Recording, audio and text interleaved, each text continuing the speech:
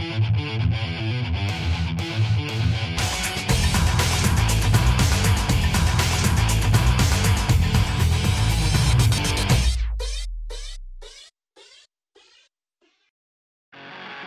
last time UNLV and Kentucky faced each other, a second-round matchup in the 1985 NCAA tournament. The Rebels making their first NIT appearance since 2005, the Wildcats 1979. A great game to go out in, I guess you could say that. You know, Kentucky has a great fan base, and definitely appreciate the opportunity to come and play in an arena like this. The Rebels took an early 9-2 lead thanks in part to UK turnovers. Everyone was hustling. Trevon Willis was on the boards. Wink was hustling. And, definitely reminded us how we should be playing. But the usual problem reared its ugly head. UNLV went cold from the floor, shooting just 3 of 17 from beyond the arc. This whole season been, up and down.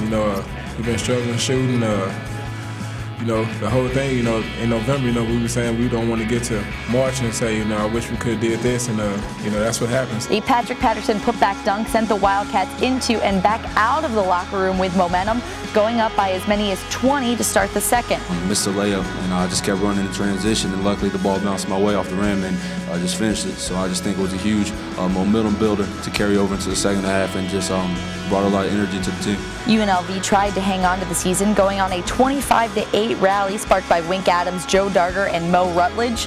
Had nothing to lose. We just wanted to put everything on the floor, and me and my team, we came together, and we just said, it's going to take stops to get back in the game. We was getting stops, and plus we was hitting shots. So those are two things that we really need to get back in the game. And we got down close to 3. So I'm just proud of my team and just the way they fought tonight.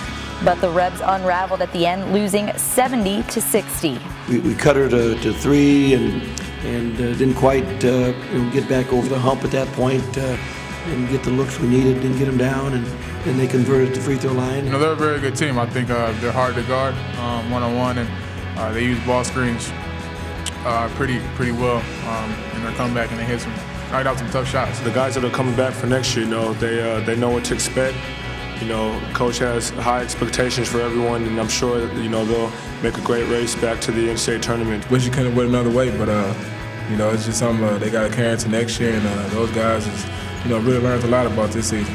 Adams led UNLV with 14, Darger followed with 11, and Rutledge with 10. Meanwhile, Lon Kruger's club finishes out the season at 21-11. And for more on the NIT first round game, be sure to log on to LasVegasSun.com.